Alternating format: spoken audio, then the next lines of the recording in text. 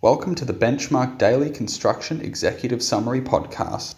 On Thursday, the 2nd of November, 2023, Young and Chief Executive Officer, Housing, High Court of Australia.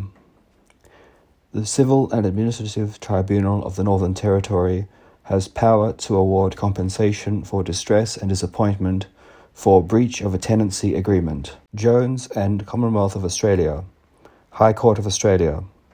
Section 32, subsection 2, paragraph B, clause 2 of the Australian Citizenship Act 1948 Commonwealth was reasonably capable of being seen as necessary to protect the integrity of the naturalisation process and was valid. Thank you for listening.